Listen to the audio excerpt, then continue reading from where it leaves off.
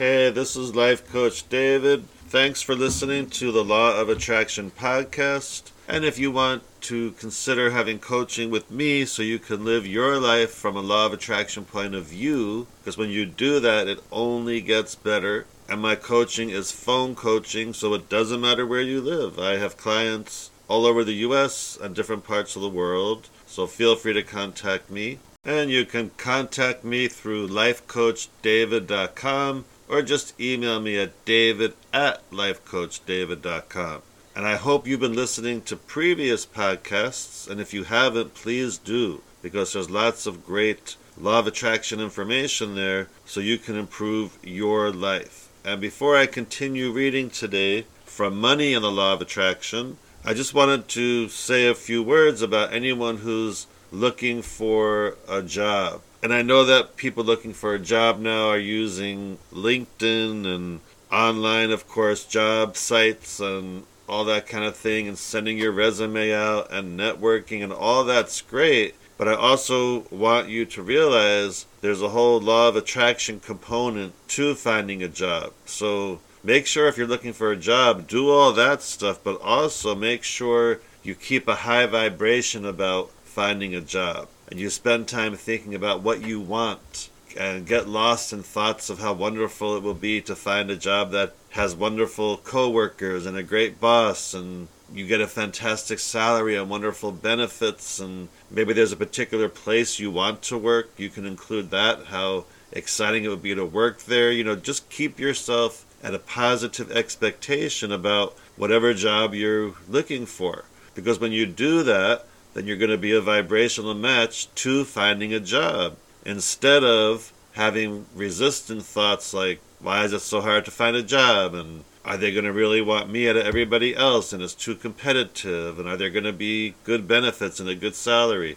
All those thoughts are blocking it from happening. So do yourself a favor, and whether it's finding a job, a relationship, more money, whatever it is you want to attract, you have to spend time focusing on what you want instead of on what is. So I hope that makes sense. So practice doing that, and you're more likely to attract a wonderful job. And another important thing to be aware of is ask yourself in general, where are you on the 1 to 10 vibrational scale? So someone who says they're at a 1, that person will be feeling very down, probably depressed. Someone who says they're at a 5, they're just kind of, they're not depressed, but they're not feeling really happy. And then obviously someone who says they're at an 8, 9, or 10, that person would be feeling like, yay, I feel so happy overall. So ask yourself, where are you on that scale? And if you're not at an 8, 9, or 10, then you have to do what you can to raise yourself. Raise yourself on that vibrational scale, because the higher you are, the more likely you're going to attract what you want. You're going to feel happier daily. Things are going to go your way. And it's just wonderful when you're really at an 8, 9, or 10 more often. And actually, through my coaching, that's one thing I teach my clients, is how to take control of that. Because we have more power than we realize over how good we feel, how high vibration we feel. And it's always so important every day to keep ourselves at the highest vibration possible. That's why I say at the end of each podcast, I always say, choose to have a high vibration day, because it really is a choice. So now I'm going to continue reading from Money and the Law of Attraction, Learning to Attract Wealth, Health, and Happiness, written by Esther and Jerry Hicks, The Teachings of Abraham. And this is part 5, and this section is called Careers as Profitable Sources of Pleasure. That sounds interesting. So here we go. My first steps in career choice. Jerry asks, how would you suggest we know if we've chosen the right career?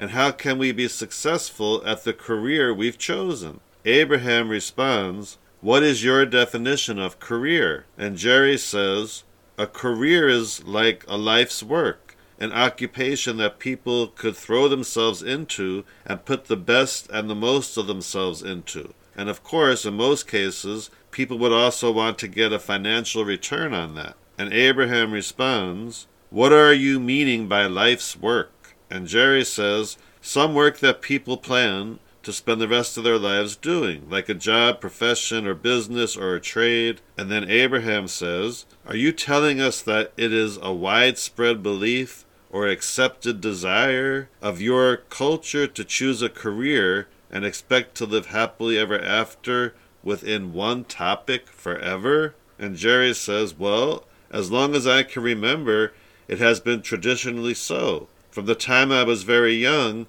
people began asking me what I was going to be when I grew up. It is interesting to me now to realize that even when I was a very young child, the adults around me had instilled a sense of urgency in me to choose a career. And I remember watching the milkman delivering the beautiful, delicious milk in glass bottles and thinking as I watched him drive away that would be my choice for a career. And then I witnessed a policeman actually making my mother stop her car by running her off the road, and I was in such admiration of anyone who was able to get my mother to do anything that for a while I decided I'd be a policeman. Not long after that, a doctor set my broken arm, and I thought I'd like to be a doctor. And then our house caught fire, and the idea of being a fireman seemed like the best idea. And even after becoming what many would consider to be an adult, I was still observing and considering the multitude of options from my ever-changing perspective. And so, those around me were a bit disappointed that I kept moving from thing to thing rather than settling on one thing for my life, work, or career. And Abraham responds, many people, as they read your childhood story of the events of your life influencing your ideas of what you wanted to be when you grew up, might call your ever-changing ideas childish or unrealistic. But we want to acknowledge you are always inspired from the events of your life, and when you allow yourself to follow the flow of those inspired ideas, your potential for a joyous experience is much greater than if you were to select your career based on other reasons that people use to justify their choices,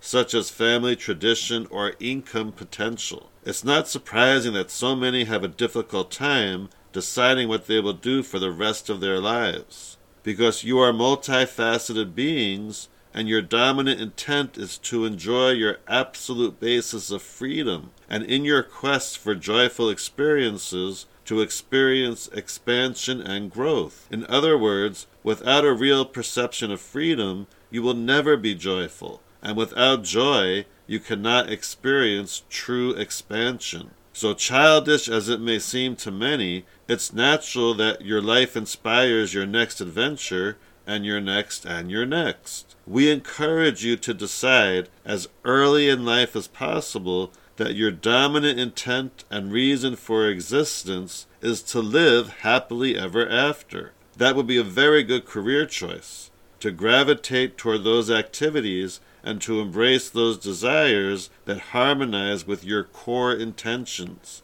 which are freedom and growth and joy. Make a career of living a happy life rather than trying to find work that will produce enough income that you can do things with your money that will then make you happy. When feeling happy is of paramount importance to you, and what you do for a living make you happy, you have found the best of all combinations. You can become very good at feeling good under all conditions, but when you become good at reaching for your vibrational balance first, and then attract circumstances and events to yourself from that happy place, your potential for sustained happiness is much greater. And that's the end of that section. And the reason it becomes much greater is because obviously when we're at a high vibration, like attracts like. So we're going to attract circumstances and experiences that are going to make us happy and feel really good because we're already at that high vibration. So we attract that. And the next section is called, What Do You Do for a Living? And Jerry asks, there are cultures still today, usually we call them primitive or savage, who seem to live in the moment without jobs. In other words, when they're hungry, they catch a fish or find fruit in a tree. And Abraham says, will they be reading this? Ha ha ha. No, they won't. what is the basic category of people you believe will be reading this book? And Jerry says, people who believe it's essential to have some sort of an income-producing job. And Abraham says, what do you believe is the predominant reason that people believe they should find a career early in life and then pursue it the rest of their lives? Jerry says, of course, I can't speak for everyone, but it seems to almost be a moral or ethical position that we should or ought to find work that produces money. In other words, it's considered to be inappropriate to receive money without giving something back or without being productive in some way. Then Abraham responds, you're right. Most people do feel a need to justify their existence through effort or work. And that is perhaps the reason why the first question that you ask one another upon meeting for the first time is, drum roll, what do you do for a living? And Jerry says, well, for about 40 years, I earned my living by working about an hour and a half a day. And often people would voice a sort of resentment that I could have such an income without putting out more time, which would usually evoke a justification from me, as I would then explain how much energy I expended during that 90 minutes, how many years it took me to become good at what I did, or how much driving I had to do to even begin my work. In other words, I always felt a need to justify that I was actually paying a fair price for what I was receiving. And then Abraham responds, when you are in vibrational alignment, which means that you are in alignment with the source within you and that your own dreams and beliefs are in balance, you never feel a need to justify to another. Many people attempt to justify their behavior or ideas to others, but it's never a good idea to use opinions of others as a guide that you are seeking alignment with, rather than your own guidance system. Many people early on in your experience attempt to demand your compliance with their rules and opinions. But if you allow what they want to be central to the decisions that you make, you only get further and further out of alignment with who you really are and with the intentions that you were born with, as well as those that have evolved from the life experience you are living. You will never experience the deliciousness of feeling free until you release your desire to please others and replace it with your powerful intention to align to who you really are, to your source, by caring how you feel and choosing good feeling thoughts that let you know you have found your alignment. When you sense that someone is disapproving of you or attacking you, it's a natural response to defend yourself. But that need to defend will quickly subside when you have trained yourself into alignment with your inner being, because all feelings of vulnerability will have been replaced with a sure-footed sense of who you really are. No matter what choices you make, there will always be someone who does not agree with those choices. But as you find your balance and maintain your alignment, most who are observing you will be more inclined to ask you what your secret to success is, rather than criticizing you for being successful. And those who continue to criticize you would find no satisfaction in your justification, no matter how compelling your argument is. It's not your role to fix the feeling of lack within others. It's your role to keep yourself in balance. When you allow your society or even one other person to dictate to you what you should want or how you should behave, you will lose your balance, because your sense of freedom, which is core to your very beingness, is challenged. When you pay attention to the way you feel and you practice the self-empowering thoughts that align with who you really are, you will offer an example of thriving that will be tremendous value to those who have the benefit of observing you. You cannot get poor enough to help poor people thrive, or sick enough to help sick people get well. You only ever uplift from your position of strength and clarity and alignment. And that's the end of that section. And what great advice. What great advice. You know, I love that last part. You can't get poor enough to help those who are poor. You can't get sick enough to help those who are sick.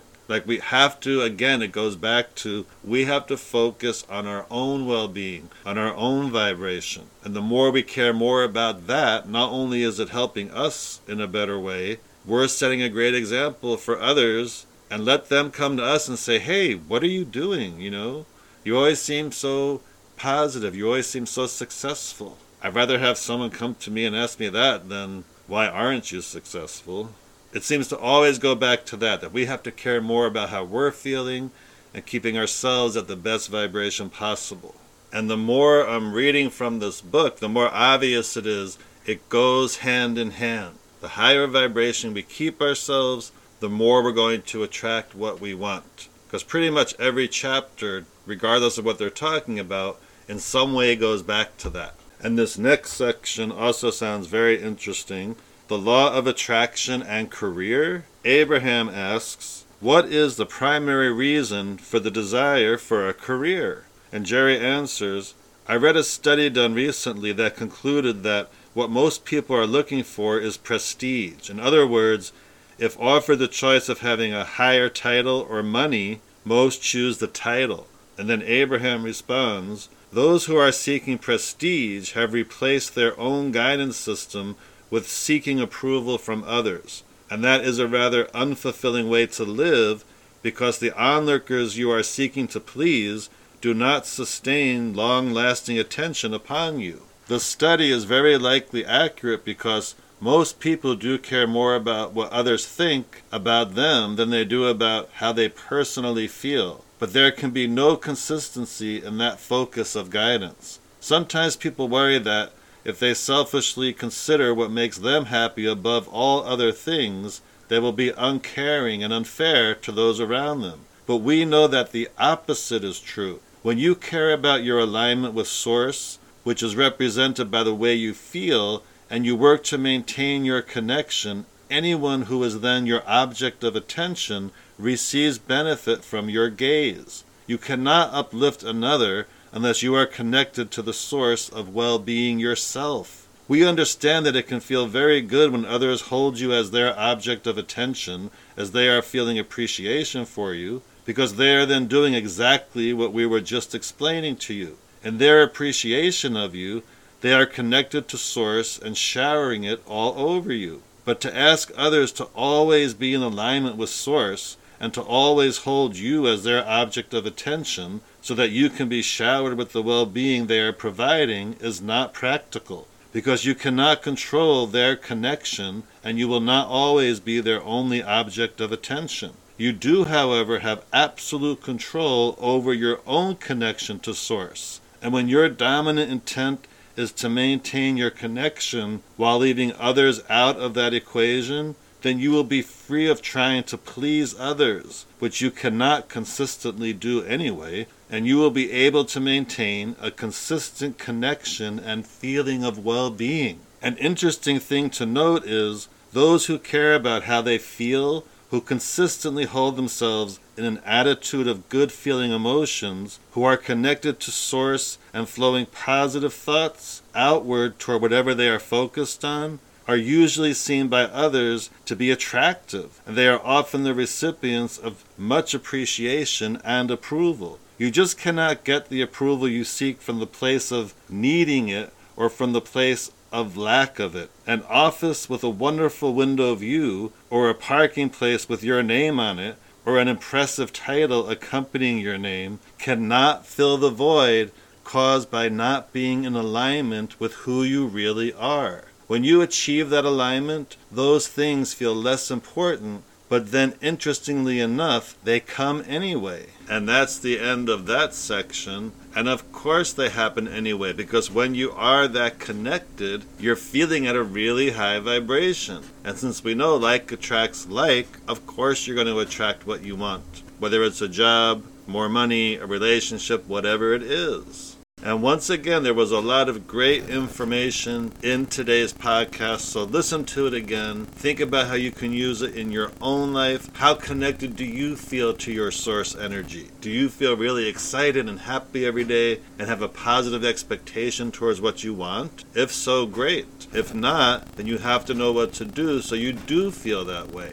And if you want coaching to help you with that, please contact me. My coaching is phone coaching, so it doesn't matter where you live. Contact me through my website, lifecoachdavid.com, or just email me at david@lifecoachdavid.com. And I promote that because it really works. It totally works. All my clients say so, and I see the improvement in their lives. And that's why I want to coach as many people as possible. So thanks again for listening. Tune in to the next podcast, which hopefully I'll put out soon. And as I always like to say, choose to have a high vibration day.